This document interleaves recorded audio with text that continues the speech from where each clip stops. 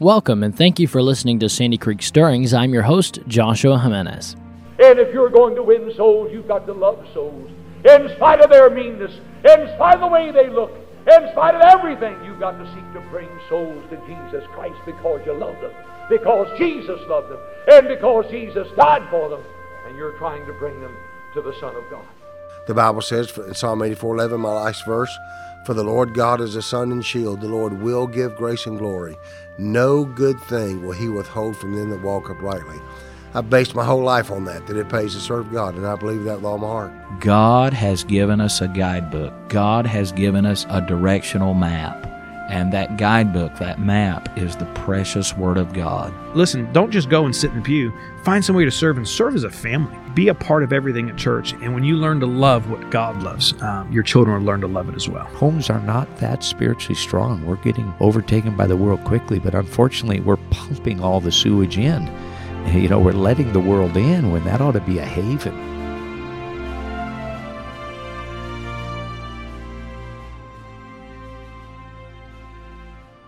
Thank you for being a listener of Sandy Creek Stirrings, of course, a podcast where our goal is to stir you up for the cause of Christ.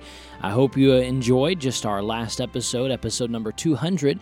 We did an interview with Dr. Arlo Elam and was able to talk with him and the churches that he started and the ministries he's been in, and just to what an encouragement he's been in commitment and faithfulness. So if you missed that message, let me encourage you as a listener to go back and listen to episode number 200. Here we are, episode number 201. Wow. I'm just still in shock. We made it to 201 episodes. I don't know if you are or not, but here we are, episode number 201. Let me encourage you, if you have enjoyed Sandy Creek Stirrings and the many different episodes and topics and different things we've covered here on the podcast, let me encourage you to leave us a review. You can leave that on Apple Podcast, or you can leave it on Facebook, and that just simply allows other people to be able to find and enjoy the same content that you are able to listen to here on Sandy Creek Stirrings. Of course, as always, you can ask a question by emailing me. That email is joshua@sandycreekstirrings.com. joshua@sandycreekstirrings.com. And today, in this world, everyone wants revival. I don't know if there's any Christian who, if I went to them right now and said, "Do you want revival?" I don't think I'd find one who is genuine about the Lord who would say, "No, I don't want a revival. No, I don't think America needs revival. No, I don't think, our families need revival. No, I don't think if I found a genuine Christian, I don't think a single one of them would say no." I think we all agree we need revival. Our nation needs revival. Our families need revival. Our homes need revival. Our churches need revival. We personally, on a personal level, need revival. But sadly, most people don't experience revival because they don't understand what needs to happen for revival to come. You see, revival won't come until.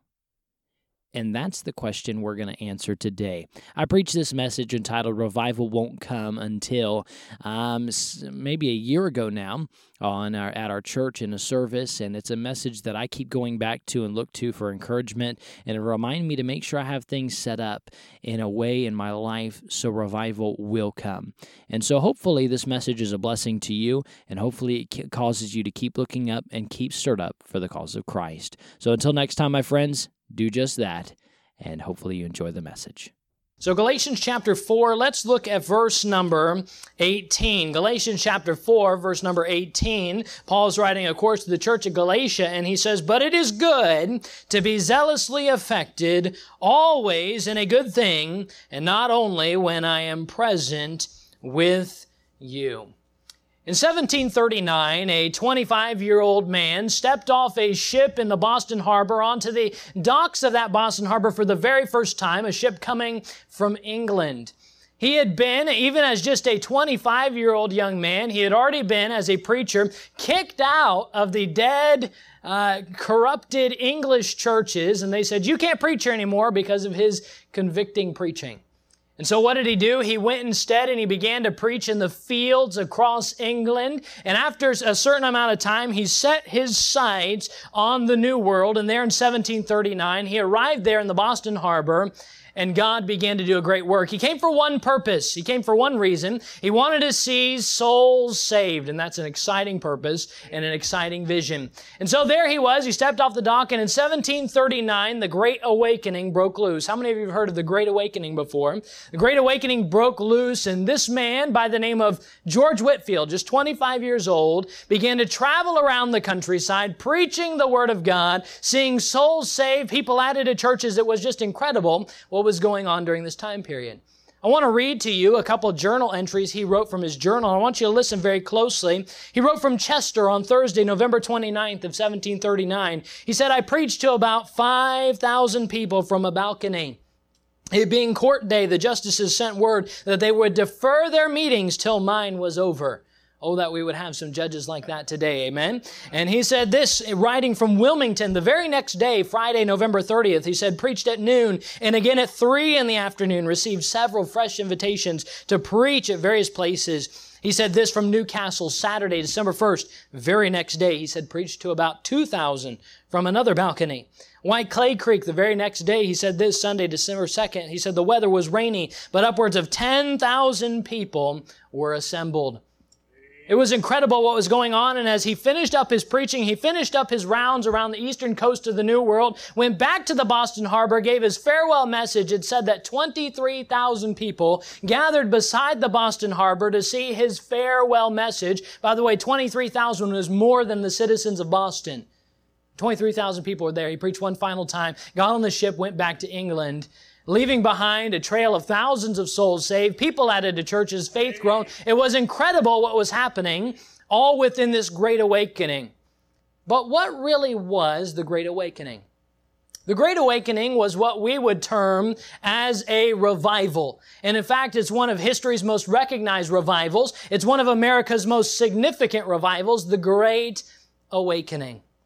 Now, I've heard revival defined many different ways. I've heard someone before, they defined revival as kind of along the same terms as repentance. It's a U-turn, a turn back to God within your life, within your church, within your organization, whatever it may be. It's a U-turn back to God. I think that's a decent definition. I heard somebody say that revival is tears. It's just a soul travail to be back in tune with God. I think that's a good definition as well. Noah Webster, in his standard 1828 dictionary, he defined revival as a renewal. And he went on to say this within his dictionary. He said, renewed and more active attention to religion, an awakening of men to their spiritual concerns. I think that fits the definition as well. But sometimes we can get with the definition and we don't really know what it looks like. So if revival were to happen here this morning, what would it look like? And Preacher and I were talking about this point, and he began to read off some things. I thought, that is what revival looks like. He said, revival looks like sins abandoned. He said, revival looks like apathy forsaken. You say, what's apathy? Apathy is lack of interest, lack of enthusiasm, lack of concern. That's apathy. Apathy forsaken.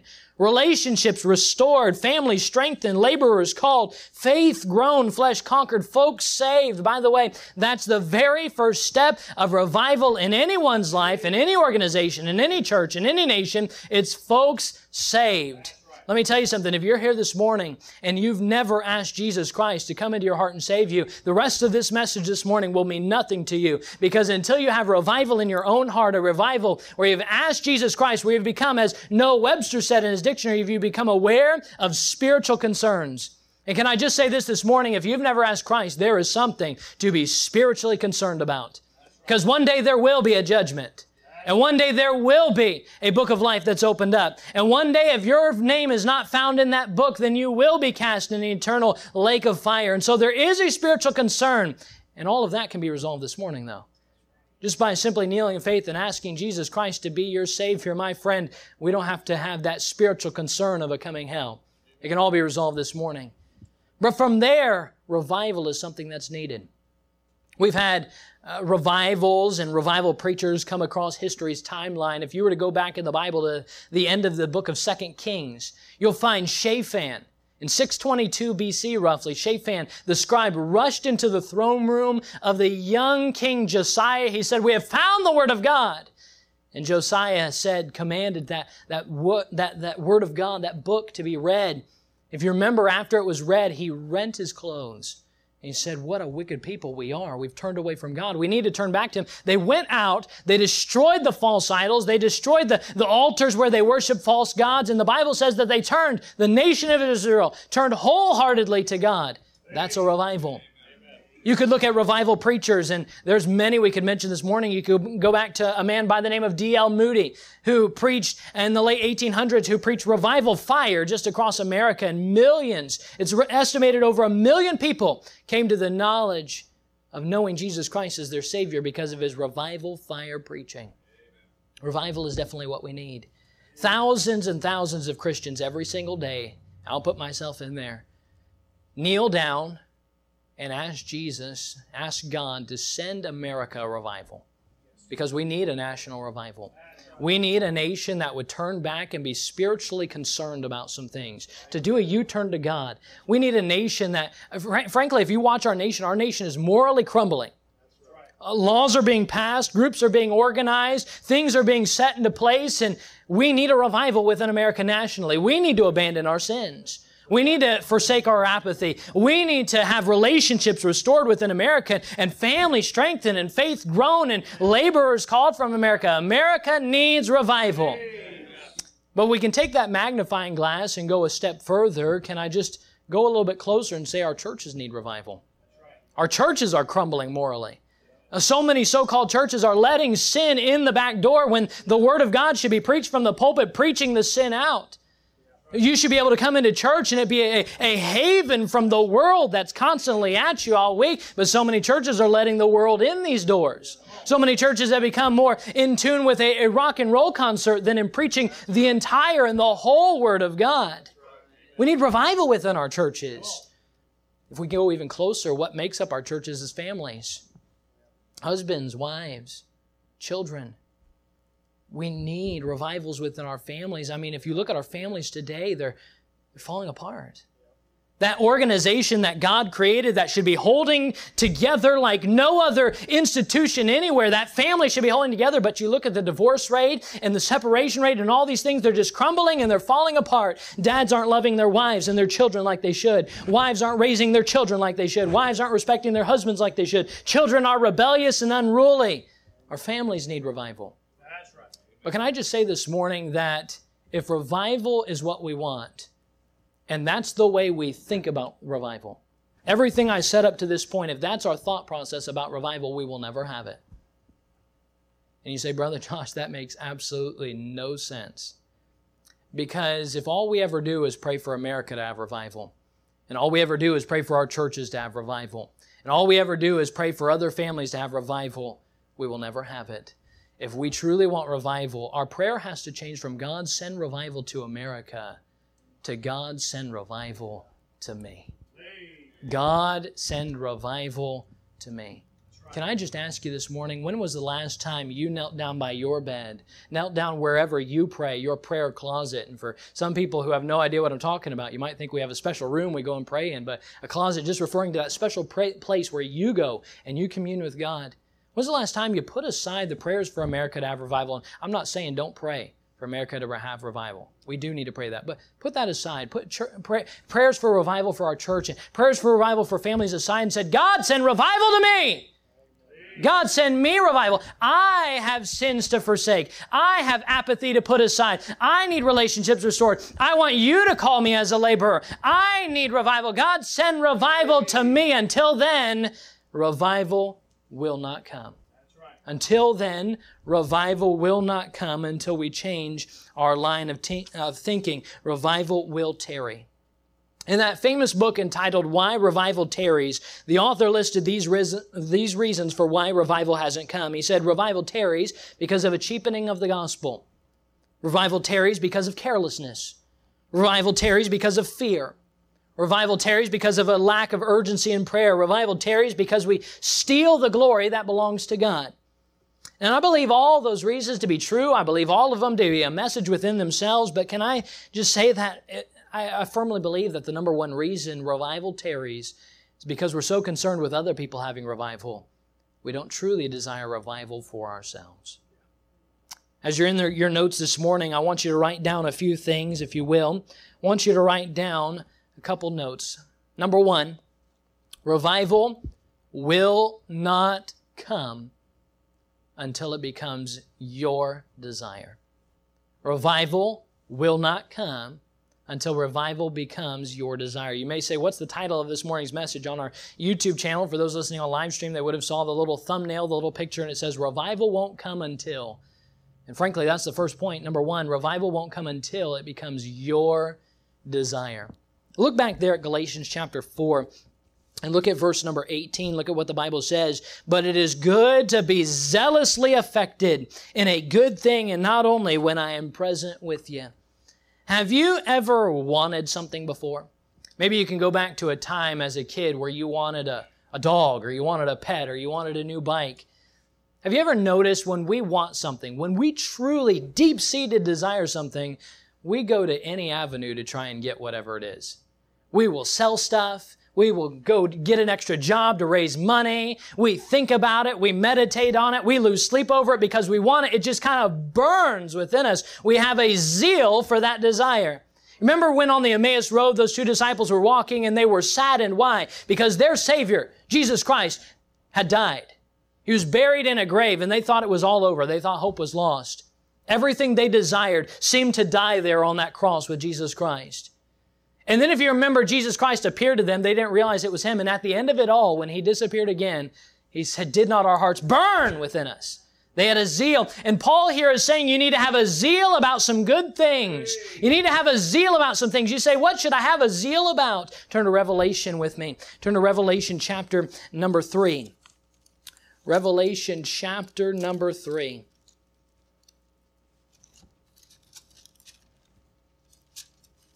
What should I have a zeal about? What should I be desirous of? Revelation chapter number 3. I want you to look with me in verse number 17.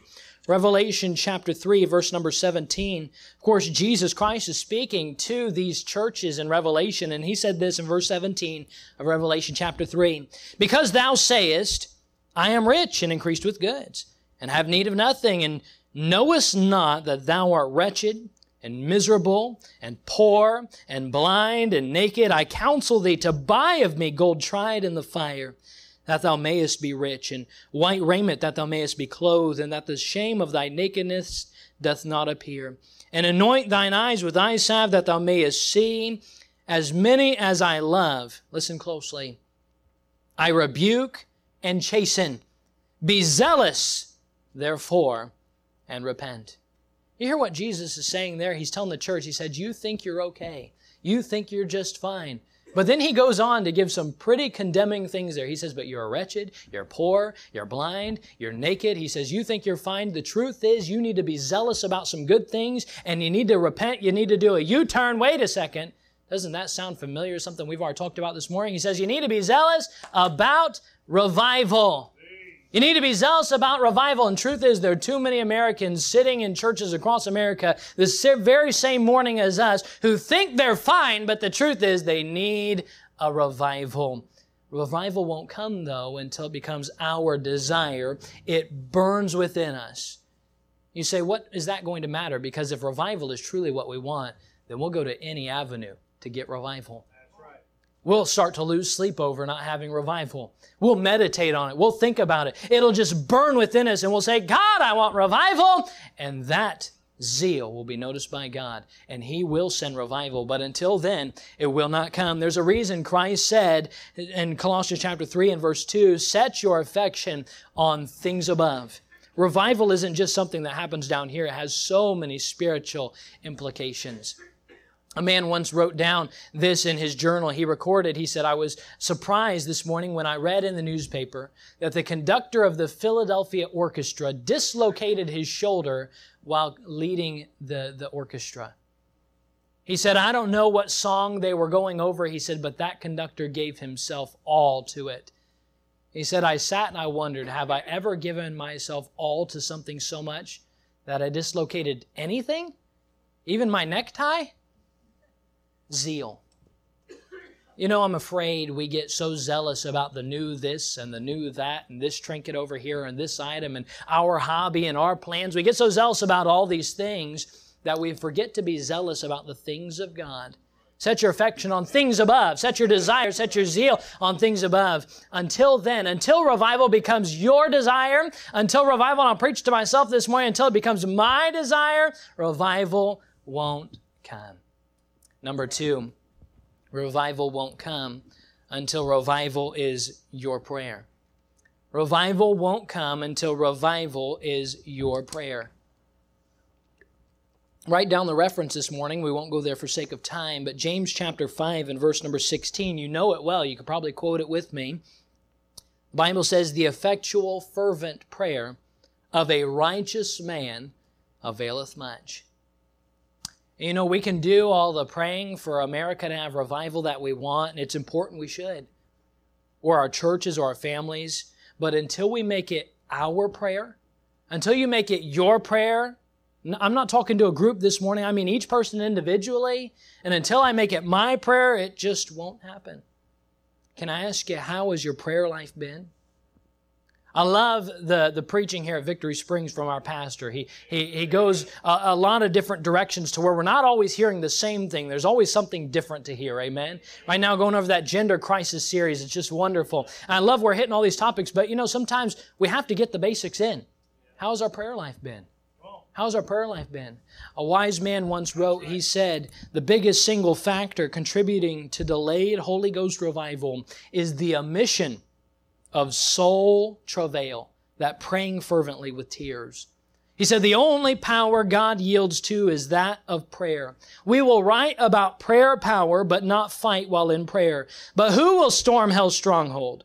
Who will say to the devil, nay? Who will deny himself good food or good company or good rest in fasting, that hell may gaze upon him wrestling, embarrassing demons, liberating captives, depopulating hell, and leaving in answer to his travail of prayer a stream of blood-lost souls? He finished it all by saying this, to be much for God, we must be much with God. Amen. Let's be honest, we have pushed prayer to the side. We have pushed prayer to the side in our lives. We push prayer to the side in our churches. We can schedule an event, we can schedule an activity, and boy, people will come and it's great, but prayer meeting, and not as many people come. You say, why? We push prayer aside. Push prayer aside. Let me tell you something, man. Saturday night, we have an important meeting coming up. One of the most important you'll have here at the church. That's the prayer meeting. That's right. That's the prayer meeting. We need to make it something of importance. But can I just go closer? We're not just going to talk about church prayer meeting. When's the last time you had a family prayer meeting? Can I just tell you this, dads, and I'll raise my hands first. We fail if we don't gather our wives and our children throughout the week and we meet together and say, we're going to have a family prayer meeting. I'm not talking about praying for the meals. God is great. God is good. Let us thank Him for our food. I'm not talking about praying, God, give us a good day. Amen. I'm talking about having a family prayer meeting, getting together and praying together. Moms, gathering your children and praying and having a family prayer meeting. How about your personal prayer time? I asked the teens the same question this morning. I said, if God sent down a list, if He wants you, which He does, He wants you this entire week and recorded how many hours you spent in prayer this week, and He were to send down that list this morning, would you be embarrassed to have it read in front of everybody else? Would it even equal 1 hour? You say, should I pray for 1 hour a week? Absolutely, maybe 1 hour a day. My friends, we've gotten away from being a people who pray fervently, who pray broken, who pray. Number 3, revival will not come unless revival is your focus. Revival will not come until revival is your focus. Turn to Romans chapter 8 with me this morning. Revival will not come until revival is your focus. Romans chapter number 8.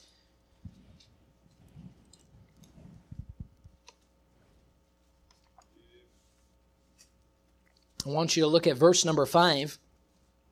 Romans 8:5 says, for they that are after the flesh do mind the things of the flesh. But they that are after the Spirit, the things of the Spirit. Notice what they says. He says, if you're after the flesh, you're going to mind, you're going to think about, you're going to focus on the things of the flesh. He says, but if you're thinking of things of the Spirit, if you're going to mind those, he said, that's what you're going to get. You know, Solomon so eloquently demonstrated in the book of Proverbs about how we need to focus on, we need to chase after wisdom. You say, what's focus look like? He describes it, Proverbs chapter 2, verses 2 through 5. He says, so that thou incline thine ear unto wisdom and apply thine heart to understanding. Notice what this man wants. He wants wisdom. That's his desire. Do we want wisdom? Amen. Do we want revival? Amen. Here's how we have to respond. He say, yea, if thou criest after knowledge, and liftest up thy voice for understanding. If thou seekest her as silver, and searchest for her as hid treasures, then thou shalt understand the fear of the Lord, and find the knowledge of God. It has to become our focus. Have you ever read the story of someone who is a professional athlete? And they'll talk about their childhood, and they say, you know, all my childhood, all I ever wanted to be was a professional athlete. Can I just step away for a second here and say that's really a pretty shallow goal for your life if that's all you wanted. And that's all I wanted. And you'll go and you might read their biography and you might read their story and some interesting stuff. And do you know what their focus was during their childhood? What they desired, what they wanted was professional athlete. That's what I wanted to be. And so what did they put their focus to? What action did they put to their desire?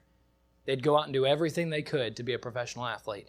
You'll read of professional NBA players who in high school they would go and they'd shoot 300, 400, 500 free throws a day to try and become better and better so that they could accomplish their goal of becoming a professional athlete.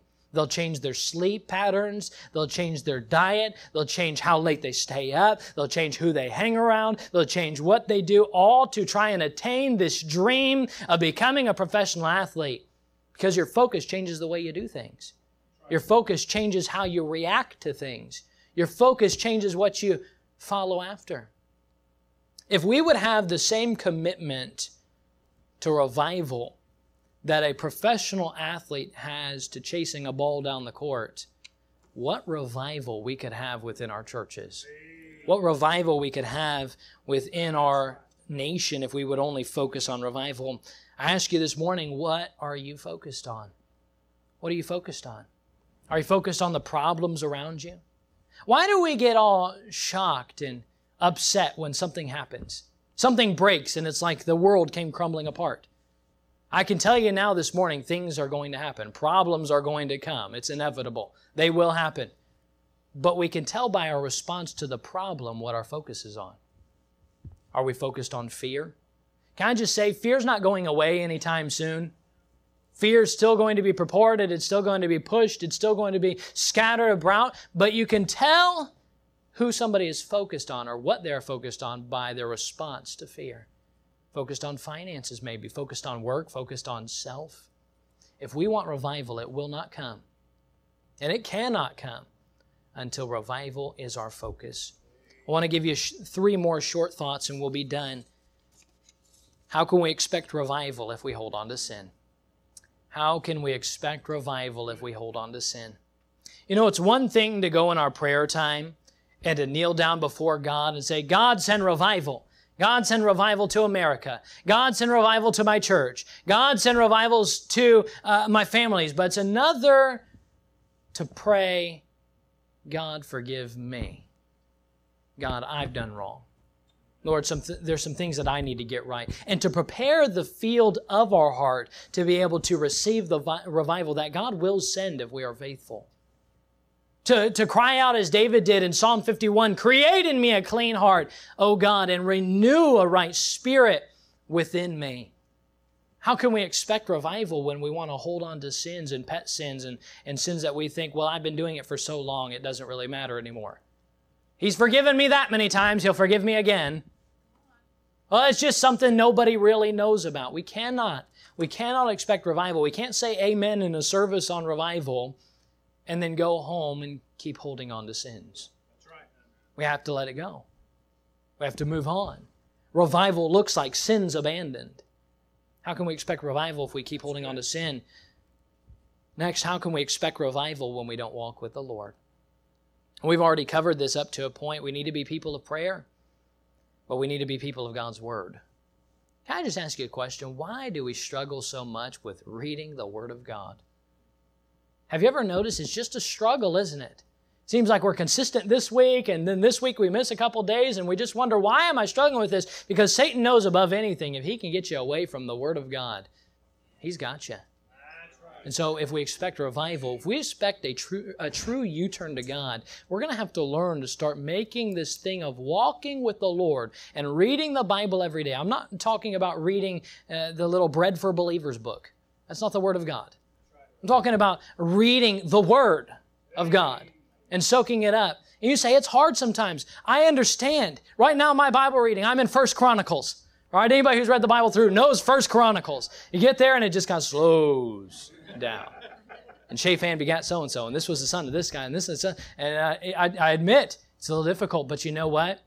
Sometimes we eat some things we don't really like. My wife will make peas sometime. Oh, peas. Oh, goodness. There is no other disgrace to a plate than there is peas. Oh, my. Oh, peas. But you know, sometimes she'll make peas, and I'll eat it anyway. You know why? Because sometimes you need to eat it. It's the right thing to do. It's respectful. My wife will cry if I don't. And then, no, but I need to. It's good for you, isn't it? It's good for you. You know, sometimes you may get to a difficult passage in the Word of God, and you just read it anyway because you know what? You need it. It's good for you. It's good for you. And you get to the end of your reading, sometimes you say, I just read that, and I got to the end of the chapter, and I don't even remember exactly what was going on. Like, I was literally reading it. I was literally trying to... I have no idea what's going on. Let me ask you, do you remember what you had for lunch last Sunday? Maybe lunch on Monday or Tuesday? I don't know about you. I know what I had on Tuesday because we had hospital pizza. Don't have the pizza at the hospital. But, you know, most of the times we don't remember every single meal we had that week. But the important thing was we ate. Because if we stopped eating, we would die. Just keep reading the Word of God. Just keep reading the Word of God, having a relationship with Him. Why don't we, though, go a step further, and why don't we memorize the Word of God? We think that's something for the junior church kids in the back. They memorize the Word of God. Or the teenagers in Sunday school. That's their job to memorize the Word of God. But I'm older now. I'm an adult. I don't have to memorize. No, we still need to make memorizing the Word of God a matter of importance. Thy Word have I hid in mine heart, that I might not sin against Thee. In fact, we're going to learn a brand new hymn tonight. Thy Word have I hid in my heart, that I might not sin against Thee.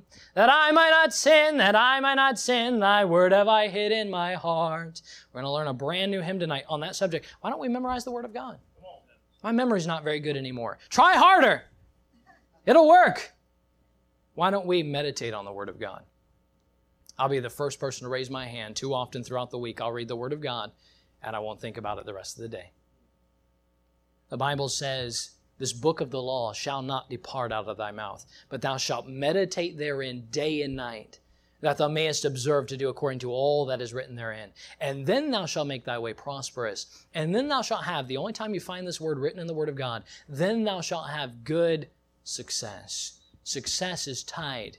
I'm not talking about worldly success. I'm talking about spiritual success and things that really matter. Success is tied to how much we meditate on the Word of God. It doesn't say read it. It says meditate upon it. We must meditate on the Word of God. How can we expect revival if we don't have a relationship with God? And then last but not least, how can we expect revival? How can we expect revival when we don't follow God wholeheartedly? I loved, just finishing up, of course, 2 Kings going into Chronicles, that story we talked about in 622 BC where Shaphan ran into the throne room of King Josiah. He said, we found the Word of God, and then the Bible says specifically, they followed God with their whole heart. We need to get back to being a Christian who follows God with our whole heart. Sometimes we can get into a rut of, well, I'll put my money in the offering. Or, oh, I'll do this little activity over here. And that'll suffice. God's okay with that. That makes, our accounts are settled now with God. But we don't follow God with our whole heart. Turn to Luke with me this morning. Luke chapter 10. Can I just remind you what Jesus said in Luke chapter 10?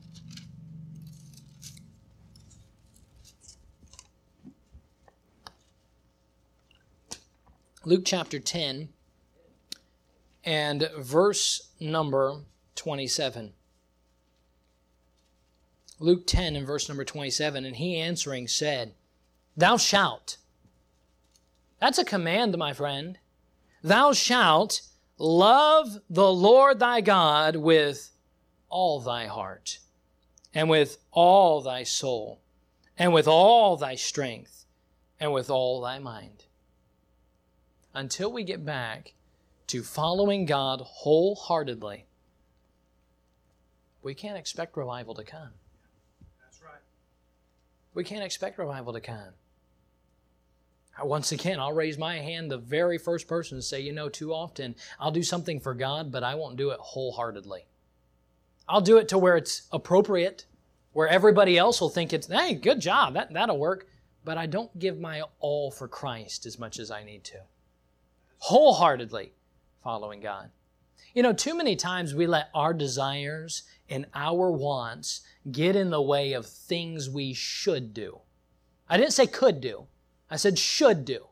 They're right. We should do them. We let our wants and we let our desires get in the way. We use terms like, well, that's not really my thing. You know, I'm not really very good at that. Well, I can't do that. Let me ask you, let me not ask you, let me tell you. If the Bible says to do it, if the Bible says we should do it, it doesn't matter if we don't want to or not. It doesn't matter if it's our thing. It doesn't matter if we're not comfortable with it. We should do it. Do it anyway. If God says to be a witness, then we should be a witness. That's right. If God says to be in church, then my friend, we should be in church. And by the way, can I just encourage you? Be in church every service. That's right. Because, and I'll just put this out here and we'll move right along. But just coming to church on one service, that's just doing it to try and make the account settled with God. That's not a wholehearted follow to God. If God says to rejoice evermore, by the way He does, then rejoice evermore. If God says to be content with what you have, then be content with what you have. If God says to follow Him with your whole heart, follow Him with your whole heart. Because until then, how can we expect revival? If we want revival, it first has to be our desire. Individually. It has to be your desire. It has to be my desire. It has to be your prayer. It has to be my prayer. It has to be your focus. It has to be my focus as individuals. Then we have to get rid of sin. Then we have to walk with Him, and then we have to follow Him with a whole heart. Until then, revival will not come. Does America need revival? Absolutely. Amen. 1,000 times again. America needs a revival. America needs to be awakened to spiritual concerns. We should pray for it. Does our churches, and even this church, amen, does it need a revival? Of course. Of course, amen, we need to pray for revival. Do our families need revival? Amen. Our families need revival. Absolutely. But it will never come. It will never come until we change our prayer for America and for the church and for our families to first, and then follow down the line, but first, God, send revival to me. I'll ask you again, when is the last time we've knelt before God and said, God, send revival to me? I need it. I'll be the first person to raise my hand. God, I need revival. I need some sins abandoned. I need apathy forsaken. And by the way, revival isn't God coming in and sprinkling something over you and poof, revival happens and boy, everything's ready to go. No, part of it is a U-turn. You are turning back to God and God comes along. Revival. We need it. There was a man by the name of Rodney Gypsy Smith. That was his nickname, Gypsy. Where it came from, I don't really know, but that was his nickname. Rodney Gypsy Smith was born in the outskirts of London around the time of 1860. He never received a formal education, but he was invited to the White House by 2 different United States presidents. He was able to lecture at Harvard. He was just a true man of God. He crossed the Atlantic Ocean 45 times preaching the gospel. 45. Preaching the gospel back and forth. Millions of people heard this man, Rodney Gypsy Smith, preach. It said that he never preached a message where somebody didn't surrender their life to the Lord. How incredible is that?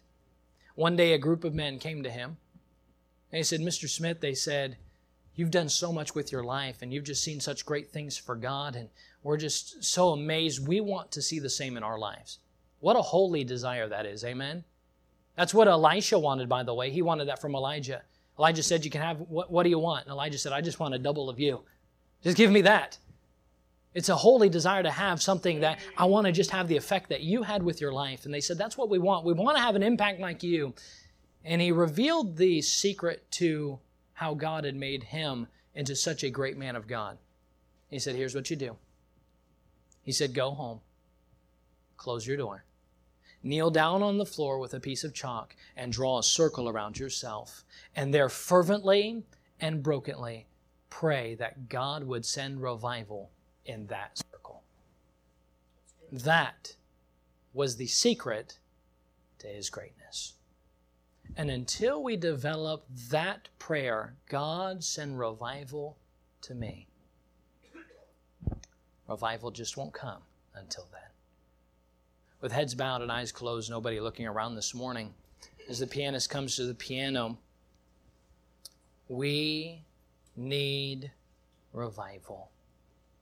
We need a U-turn back to God. Too many of us are holding on to sin. We're holding on to apathy, that lack of enthusiasm. We're holding on to bitterness that have broken down relationships. We're doing things that, whether we realize it or not, are breaking our family, not strengthening them. We're stopping from allowing God to grow our faith. We need a revival. But before anything else, we need it as individuals.